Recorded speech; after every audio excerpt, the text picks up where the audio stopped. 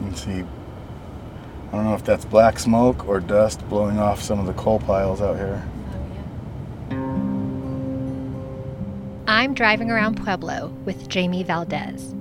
We met him back in Episode 1. Jamie works for Mothers Out Front, an environmental justice group.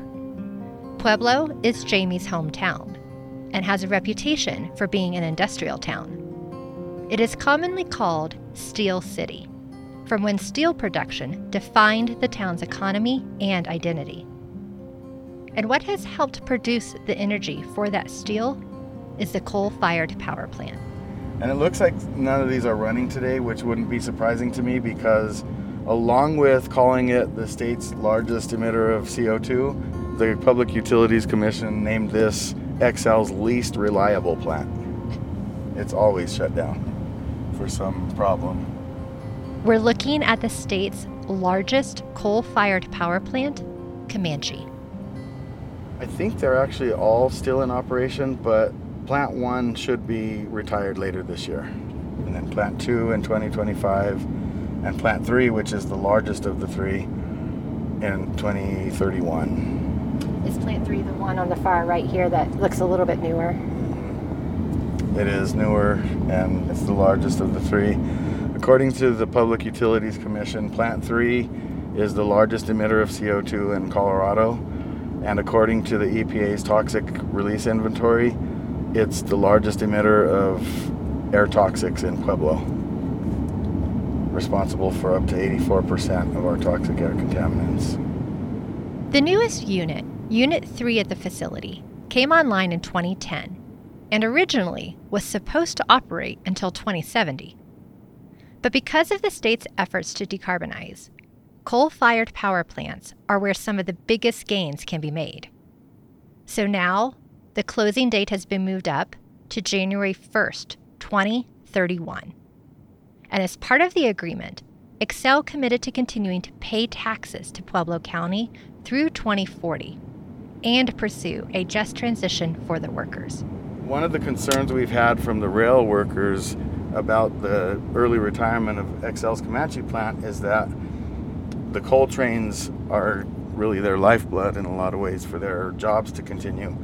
But more and more, we're seeing the trains carrying turbine parts.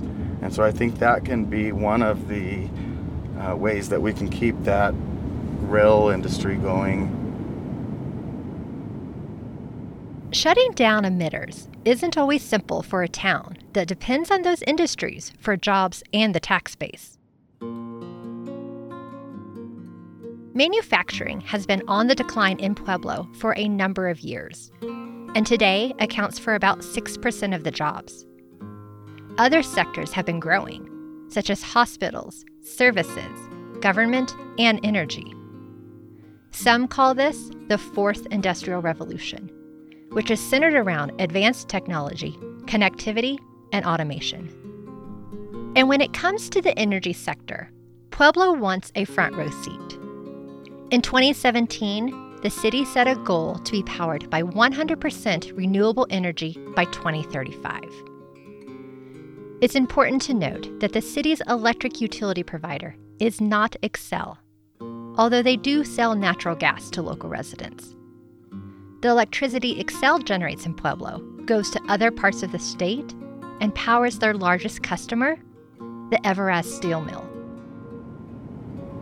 There's more solar array out here. A massive field of solar panels across from Xcel's coal-fired power plant stretches out before us. It's huge. It's just a sea of solar panels, it looks like. And then, you see a little prairie and then another sea of solar panels. And then you've got the high power lines running on both sides of the road. What you see off to the distance here on the left is the GCC Rio Grande cement plant, which is another one of Pueblo's major emitters of air toxics. So as we get up the road here a little ways, we'll see some more solar arrays, and you're starting to be able to see the big tower at CS Wind, and we'll be able to see their plant and all the wind turbine parts. Jamie and others believe that Pueblo represents the change happening to many industrial towns as they reinvent their community and economy. Pueblo specifically, I think, has a great opportunity and is poised really to be a leader nationally in renewable energy. We've got more than 300 days of sunshine and plenty of wind whipping around the plains and foothills around here. And I really think that we could take that role as a leader in the nation. We already have some of the largest solar arrays in the nation here in Pueblo. We also have CSU Pueblo, just a year or two ago, announced that they are the state's first net zero university powered by 100% renewable energy. In 2022, our first municipal net zero building was opened. It's a community health center over on the east side, and it's fully powered by solar and geothermal. The heating and cooling is geothermal. I really feel like we've got a lot of great things going on here in Pueblo that are pointing to a better future powered by renewable energy. The energy transition can have the co-benefits of helping with both climate change and local air pollution. Pueblo seems to be an example where there can be some win-wins by helping with pollution while supplying jobs and a new economy to the region. And much of this is being driven by a community that is engaged in what they want for their future. In this episode, we'll get an up-close look at that change happening in Pueblo and the community members who have rallied to protect their air. This is Clearing the Air, the hazy future of our skies, an 8-part series about the state of air in Colorado and how we are navigating this complex problem that knows no borders. My name is Kristen Eulenbrock, and from the Institute for Science and Policy, welcome to Season 3 of our podcast, Laws of Notion. I've been in Pueblo since I was 5 years old, and it's been a great community to be involved in. We're very passionate about being a big city, but still have that small town feel where people know each other and connect with each other, very much care for each other. Our identity is transitioning as well to some respects, but our roots are always going to be manufacturing. This is Ashley Valdez. She's the area manager for community and local government affairs here in Southern Colorado for Xcel Energy. We had the steel mill, and we are great at manufacturing here. We've got a lot of wonderful things about Pueblo that makes us uniquely situated to take advantage of the energy future. We have the sunshine, and yes, other places in Colorado have that as well, but we really have an abundance of it. We have an abundance of land, and we have a lot of really bright leaders that want to look at that future and embrace it. Over her career, she's been deeply involved in the changes happening in energy and what that means for her hometown of Pueblo. What I have seen over the last 27 years in my time is we are living in that energy future right now, and it's transformational in a lot of different ways. How we power our cars, how we can power a steel mill, for example. And there's just a lot of great innovation that's going on, and it's rapidly changing. Just an amazing fast clip, and it's a great time to be part of utilities and to be able to know that we're charting that path for the next 100 years. To Ashley, the evolving energy transition offers opportunities for the Pueblo community and local economy. We have a great opportunity with industry and manufacturing such as CS Winds, formerly Vestas. All of the towers for wind projects, a lot of those were made here. There would be other energy companies that would come in because of that, or there could be in the future. Who are the suppliers for all these big energy projects? Who are the suppliers that can help, say, a Vestas or anyone else in that energy industry? It gives Pueblo a really unique opportunity to still engage in manufacturing and then do it in a way that is helpful for the environment and that we can be very proud of. With Colorado's climate goals, Xcel is aiming to reduce carbon emissions by 80% by 2030 from 2005 levels, meaning they need to transition away from fossil fuel generation as soon as possible. In 2017, we were looking to file our Colorado Energy Plan, and we were looking at it and knowing that it was going to mean closing Comanche 1 and Comanche 2 a little bit early. Those two plants were slated to close in the 30s at the end of life, and we needed to come to the community and propose that we would close it, both of those, about 10 years earlier. And we wanted to do it in a very thoughtful way, so we started meeting with leaders early on, before anything was ever filed, just to get their feedback and say, okay, how is this negatively going to impact you? What can we do to mitigate those impacts? What do we need to be looking at? And how can we have that conversation? And the biggest thing on people's minds when we talked about that was, what is that going to do for Everaz? What happens to Everaz?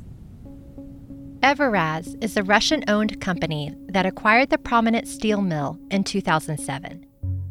The mill was founded in 1881, and at the time was the only one west of the Mississippi.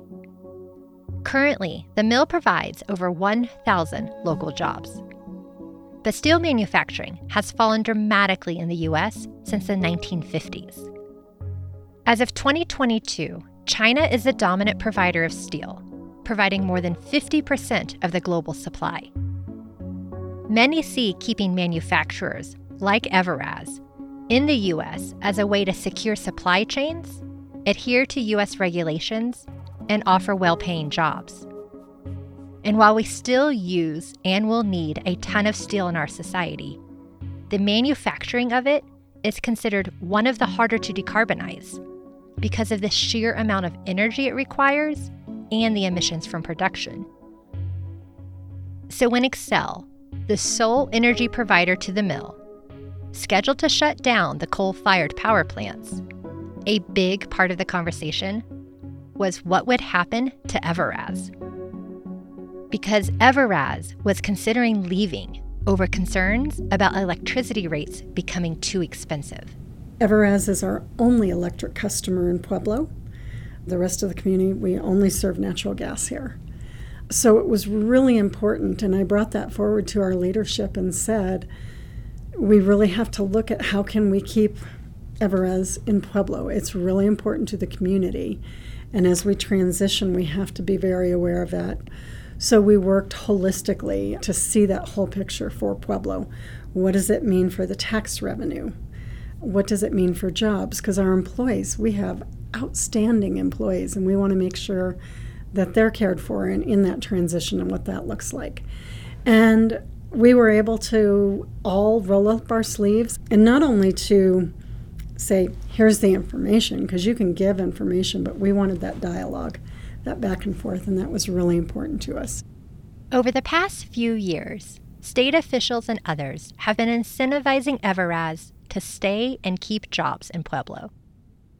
And then in 2021, Xcel and their partner, Lightsource BP, brought online the Bighorn Solar Project, one of the largest arrays in the state. Its purpose? Provide Xcel's biggest commercial customer with a clean source of energy. This made the Everaz steel mill the largest solar-powered steel facility in the world. The expansion of clean energy in Pueblo and the state is booming. In early 2023, Xcel and its partners cut the ribbon on another large solar array project in Pueblo County called Thunderwolf. This is also a pilot for iron-air battery technology, which doesn't use precious metals like lithium and can store electricity for up to 100 hours.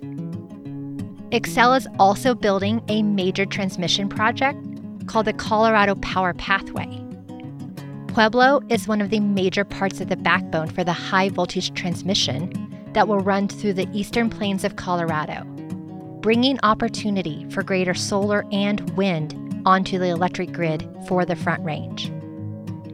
And in September, Xcel filed a plan with the Colorado Public Utilities Commission to double the amount of renewables and improve its transmission infrastructure by 2030 across the state. But to get projects like these built, Xcel needs to engage with a diversity of stakeholders. Ashley and her team are in the midst of a community dialogue process for Comanche 3 about how to manage the scheduled closing on the horizon. For our company, we have a responsibility to our customers to be affordable and to be reliable. And those are the two guardrails that we work through everything that we do. We'll be doing focus groups with your environmental groups, your health groups, elected officials, for example, educators. We want to tap into the young people, so the high school groups and the kids that are in college, and see what's important to them. So there's a lot of different groups that we're going to meet with that are not necessarily part of this main committee, but we are going to include that feedback with the community as a whole, and that's really important to us as we move forward. I think it's fair to say that there's not going to be any one technology out at the plant that is going to replace Comanche. It is a very large plant. Over 700 megawatts of energy are produced there, and you can't get that with, say, just a solar farm or these different technologies. They will all bring in and they will all help build that puzzle, but it won't be any one particular thing. Responsibly shifting Excel's operations in Pueblo means there might be openings for new energy business ventures.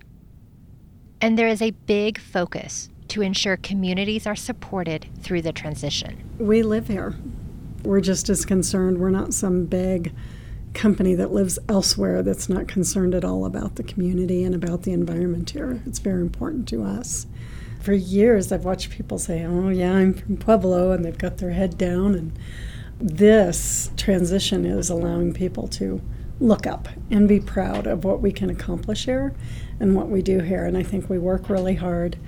I think we're able to overcome differences through conversations and have those open dialogues to see what would be best for the community.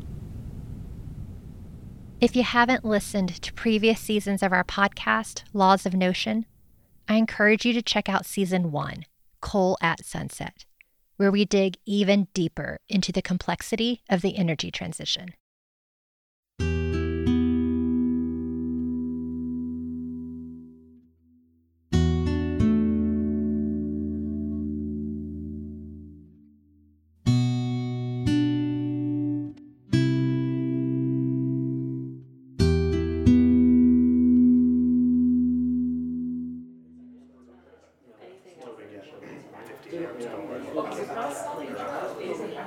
On the outskirts of downtown Pueblo, Michael Ogletree and a group of staff from the state's Air Pollution Control Division arrive at a local community venue called The Ethos. Rainbow streamers are still hanging from their Pride event, and the walls are lined with artwork. They're meeting with members from Mothers Out Front, including Jamie Valdez, Velma Campbell, and Jane Frazier. Right, welcome. Tell all your friends about this amazing place in Pueblo. Yeah, thanks for having us. I know there's a lot of us here. For me, kind of showing that we are taking this seriously and really want to partner with Pueblo on the air quality and the work that your team has already started. This is Michael. He and his team are here because Mothers Out Front received a $50,000 grant from the Windward Fund to start a community air monitoring project called Clean Air Pueblo. I'm Jamie Valdez. I'm the Colorado Senior Organizer for Mothers Out Front. We're an environmental justice organization working toward the goal of a livable climate for all children. I'm a Pueblo native. I grew up here and have family, multi-generational roots in the southern Colorado area.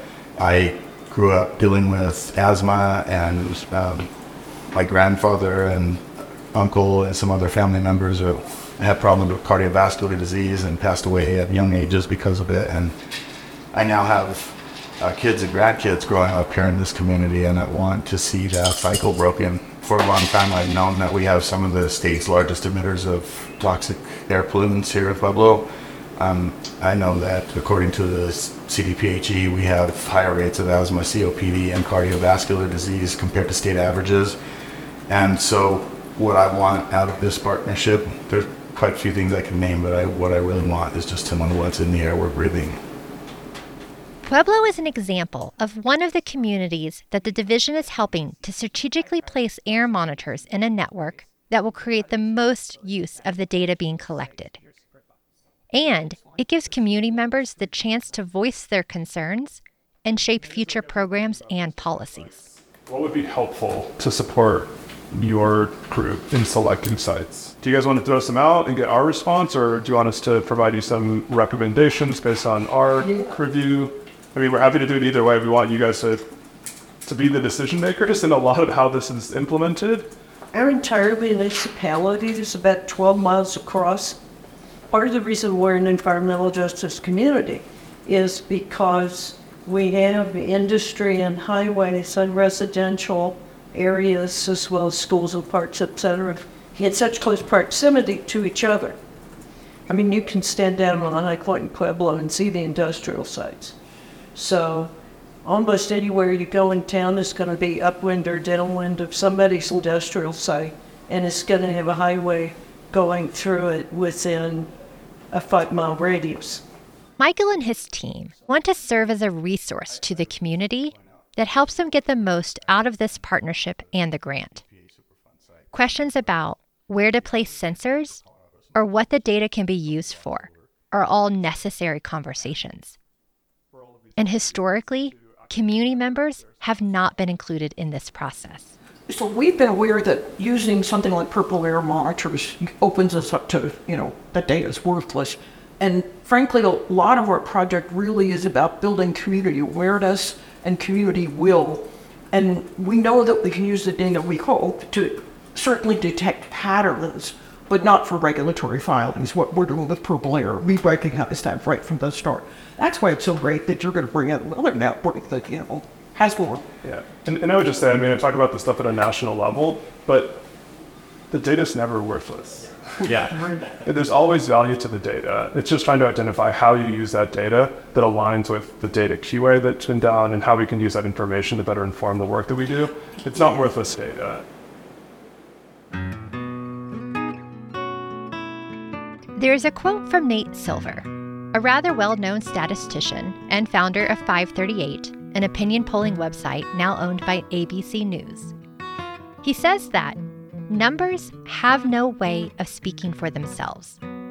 We speak for them. We imbue them with meaning. I find this an interesting concept, and that we can all likely agree that better data collection and standardization are vital, that we need to look for signals among the noise. And yet, we must be mindful of how we translate that data into meaning. You want data to paint the full picture with as little bias as possible, while also being useful. Here's Michael. It's important to think about what you want to do with the data and what you want to do with the project at the beginning so that you have a better understanding and expectation, both as the entities collecting the data, but as us as regulatory agencies providing them, like, here are the things we can and can't do with the data, and here's the types of instruments and the type of data you should be collecting so that we can use that in a way that's in alignment with your end goal.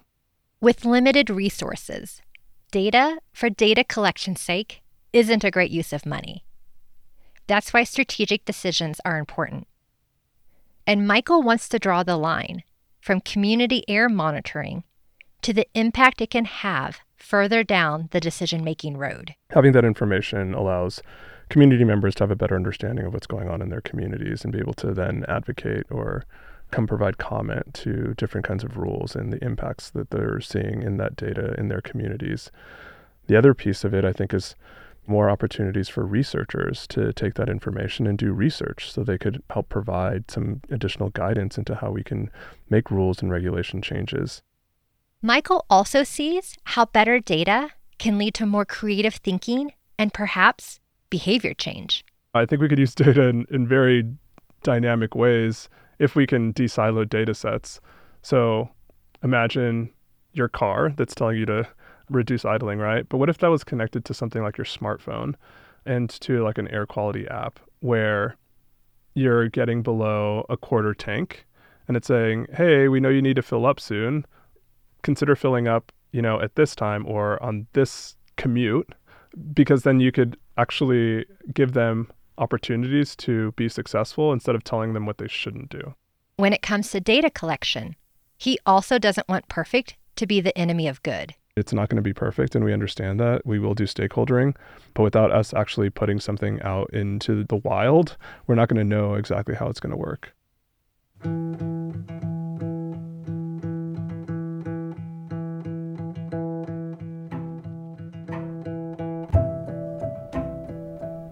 We grew up with a real sense of the dual nature of American industry, tremendous productive capacity and even beauty in the industrial facilities and work like the steel mills and things like that. There's a certain beauty in that, and there's a certain pride in the productive capability, but also a destructive potential when the work is not done right, when proper procedures and processes aren't followed, and when polluters are allowed to externalize their costs to the community by using the communities as free dumping zones.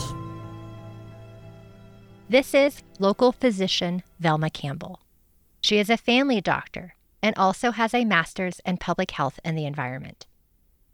When she was in the first grade, she was living in West Virginia, where her father was a union activist, and both of her parents instilled in her a concern for the impacts of industries. We would go to Pittsburgh from West Virginia to see the steel mills, and on the way there and back, it would be, look at those slag piles and look at those coal mines, look at that coal waste, look what it's doing to the rivers, look what it's doing to the air.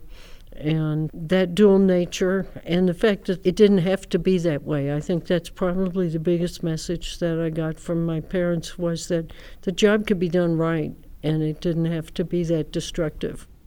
Velma sees parallels with Pueblo, which is now her home. She says there is a disconnect between health statistics and the availability of air quality data. But she sees progress being made, whether that's through new data collection. We have something to gain, which is more health data. Or outreach. With the environmental justice programs of the state, as well as the EPA environmental justice programs under the new administration, rather than going into the community and doing sort of helicopter research, dropping in and telling the community what the community needs. They're actually implementing requirements to interact with the community, requirements to put the community first. Velma sees this as a change in the way the government interacts with the communities it's meant to serve. She points to the Environmental Justice Action Task Force meetings, for which her colleague and friend Jamie was one of 5 community representatives. But she and others would also join and provide comments. She says that by showing up and engaging, they were able to advocate for more stringent recommendations. But it was very interesting watching the industry types and the regulators who had never had to sit with community members as equals at the table and actually hear the perspective of the people whose communities the industries were asking to use as free dumping grounds. And so that's the kind of perspective that we need to see more of if we're going to make a real change. Velma and others see this collaboration with the Air Quality Control Division as just the beginning. We've seen a real difference in the past 2 or 3 years. People from the Air Pollution Control Division started reaching out to us and saying, well, we've got this hearing coming up, or we want to put on a public listening session about certain regulations or things like that. Can you help us get the community out? Can you help us do this and that? And that was new. In the past, they hadn't really made a big effort to get community input. Now, the regulations still have big flaws, and the permitting process for these polluting industries have really big limitations, but Without that outreach and that communication, it wouldn't be possible for us to have any input into the process at all. And I think then when we go and we have to speak a little strongly to them, then we're speaking to people who know us and who are not always going to get their feelings hurt about it. Michael also sees a new path forward. It's difficult to build trust with communities, but I've tried to do that in my career as a public servant and trying to also change the way community interacts with government so that we can collectively work towards improvements with our given authority, but also with them at the table and being able to directly influence how we pass policy.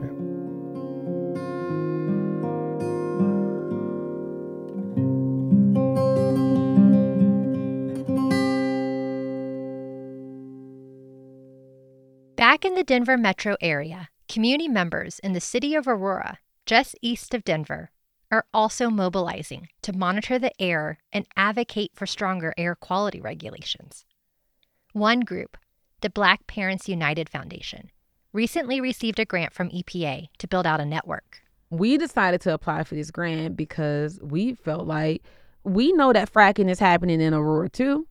We know that the 80010 area code people are dying 10 years earlier than other people in Aurora. But why? So we started to correlate a lot of that. We already agreed that we were going to empower the community in Aurora. And what is the best way of doing that is bringing the data, teaching our community this is what's happening. So not just telling you what environmental justice is, but seeing it in real life with science behind it, with the data behind it. This is Cherie Walker Ravenel, the executive director of the Black Parents United Foundation, also known as BPUF. We're going to be doing some air monitoring in Aurora in the disproportionately impacted communities. So we're going to be moving the monitors around to capture data on seeing what is impacting our communities in those specific areas. We're also not going to forget about the areas near the fracking well too. When you look at the fracking wells in Aurora, surprisingly, they're not those disproportionately impacted communities. But the people over there are mad over there by the Aurora Reservoir. So we want to make sure that we capture that too. Cherie is a mom and a teacher. She grew up in the Mississippi Delta and moved to Colorado when her 12-year-old daughter Lauren was a baby. A few years later, Lauren started to struggle with her breathing. Lauren had an asthma attack when she was 3. And I didn't know that it was an asthma attack. I was at work. I picked her up from school. She was at my office. At that time, I wasn't a teacher, but she was breathing weird. But I couldn't catch it because no one in my family has asthma. Until we got home and she just fell on the floor. And I called 911, like, something's wrong with my daughter. She's not breathing. She was like gasping for air. And they was like, take her to the ER. And I took her to Children's Hospital, and they like rushed her to the back. And then they hooked her up to all these tubes. And then they got her breathing under control. And I think she had to stay overnight or something. And then they diagnosed her with respiratory airway disease. And they said, we can't diagnose her with asthma because she's too young. I remember seeing her on the floor. And I can't turn that vision off my head because she would have died. It wasn't until later that Cherie started learning about how environmental factors can also affect people with lung conditions. And it all started with a local Facebook parents group. One of the members of the Facebook group, we went to church together. She was like, have you heard of environmental racism? And I said, no, never even heard of that. And at that time, I was a teacher. I was a high school English teacher at that time. Hadn't heard that word before. And she said, environmental justice is one of the areas that I work in, and I realized that there's not a lot of Black people in this movement. She said that this issue is very serious for communities of color, and she's a Hispanic woman. She started to mention some of the correlations with health issues to the environment. So it became very dear to me because this was my baby that we're talking about, and that's how the word environmental justice started to come about. From there, the nonprofit Black Parents United Foundation organically formed. And, I asked her, I said, you should join my board, join the board. And she was like, I'm not Black. And then I was like, this doesn't mean you have to be Black. No, I want you to be a part of this work. You're telling me things that I think a lot of people need to hear. The woman Cherie is talking about is Lucy Molina, the community leader from Commerce City that we heard from in episode 3. The invisible enemy is this air, right? It's an invisible enemy. You can't touch it. You cannot grab it and strangle it. You cannot control this. This air is going to go everywhere. And that woman changed my life. BPUF has worked to spread the word about environmental justice. Along with pursuing government grants, like the one from EPA, BPUF equips community members to advocate for themselves. We started to focus on doing policy trainings. So then not only as our aunties or grandmas or kids, everybody now understand what environmental justice is, we started to train them on what policy is. Because it's intimidating when you tell somebody that. You tell somebody you're going to write a policy. I'm not going to ever show up. So we hired another Black girl from Montbello. She came in and she's a firecracker. She trained all the community members on how to write a policy. She made it interactive like a teacher. We were playing games on this is what social determinants is. This is what health equity is. This is what this looks like. So she made it very interactive for a community too. And then when we started to draft the policy at the very end, you would not believe at how many people cried and cheered that we actually wrote a policy. The goal of writing a community-led policy is for it to have a community voice. And I think when we finished the trainings, there was about 462 people that had attended all the trainings over the past year, and they all had their hands on that policy. The policy focuses around air toxins and asthma and other health disparity issues that are happening in our community. One of the main things that we talked about was having real-time data, real-time alerts. I advocated for that. If you know that the air quality is going to be 100% bad, we need to have those alerts right away in multiple languages. The community also don't have time to go onto the state website to go and find buried information. Sometimes when you go in there and you're looking for information around environmental justice or like air toxins, you have to maybe have 50 to 100 clicks to get there. So we're trying to make things a lot more accessible for community members. That empowerment can make a big difference as community members show up to provide comments at public meetings, rally for new policies, and take action to monitor their own air. One of the things that we also want to focus on, and we were talking to the city of Aurora about this, is we need to know who's responsible for polluting the air. And with air monitoring, you can find out what's the root cause of a lot of this. And it's awesome to see that because then you're not pointing fingers. It's science that shows that this pollution is coming from this area and this coming from this location. I talked to one guy, he lives by the Aurora Reservoir, and they're fracking over there. He told me before he moved here, maybe 3 or 4 years ago, he saw those houses go up because they're building a lot out there. He said a lot of people left large money on the table and refused to live over there because they're fracking over there. And those houses are almost $1 million houses. But for the fact that you don't want to live over there really is showing that even those communities over there are starting to understand what fracking can do to their community. It's not just poor people that are impacted by it. This is an issue that is happening to rich or poor. Cherie does this work because it affects her community at large today, but also because it has roots in long-standing inequities in our society that go beyond the air. Let me be clear. We can't separate environmental justice from education inequality, education disparities, and health equity and health disparities. What we found out is that a lot of the environmental issues that we fight come from the social determinants of health, the health inequities that our communities face. The social determinants of health are about how the conditions in the environments where people are born, live, learn, work, and play can affect a person's health and outcomes in life. Do you have access to stable housing? What about education? Nutritious food? Clean air and water? The idea is that your health outcomes might have less to do with medical interventions. Instead, It's more about the confluence of factors that can influence your ability to live a healthy life. The systems in which we all live.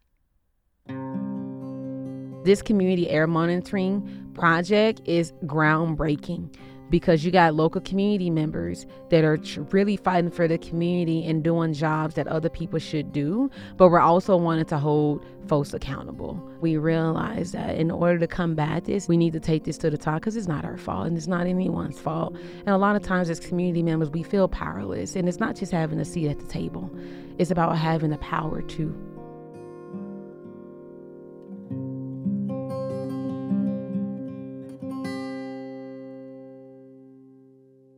When working on this series and talking to people both on and off the mic, I would sometimes get overwhelmed by the complexity of the issue, the number of organizations involved, the policy and legal frameworks, the science of how our air works, the history, all the levers of change, and a feeling that this is an insurmountable problem because it's really about whole systems that have shaped our modern world.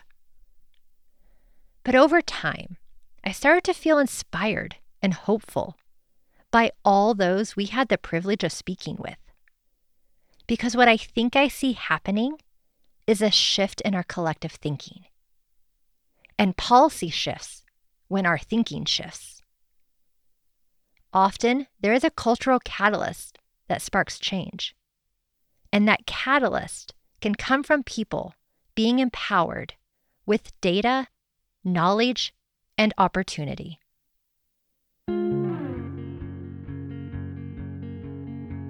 Up next, we'll have our final episode and look towards the future. The small and big steps that people are taking to better our air. Laws of Notion is a production of the Institute for Science and Policy at the Denver Museum of Nature and Science. To learn more about this season, visit clearingtheair.org. I'm your host, Kristen Eulenbrock. This episode was written by me and Meredith Sell, produced by Trisha Waddell, with support from Nicole Delaney and fact-checking by Kate Long. Sound design by Seth Samuel with tracks from Epidemic Sounds, and audio support by Jesse Boynton. For a full list of credits, check out the show notes. If you have learned something new, please rate, review, and share the podcast. Thank you for listening. See you next time.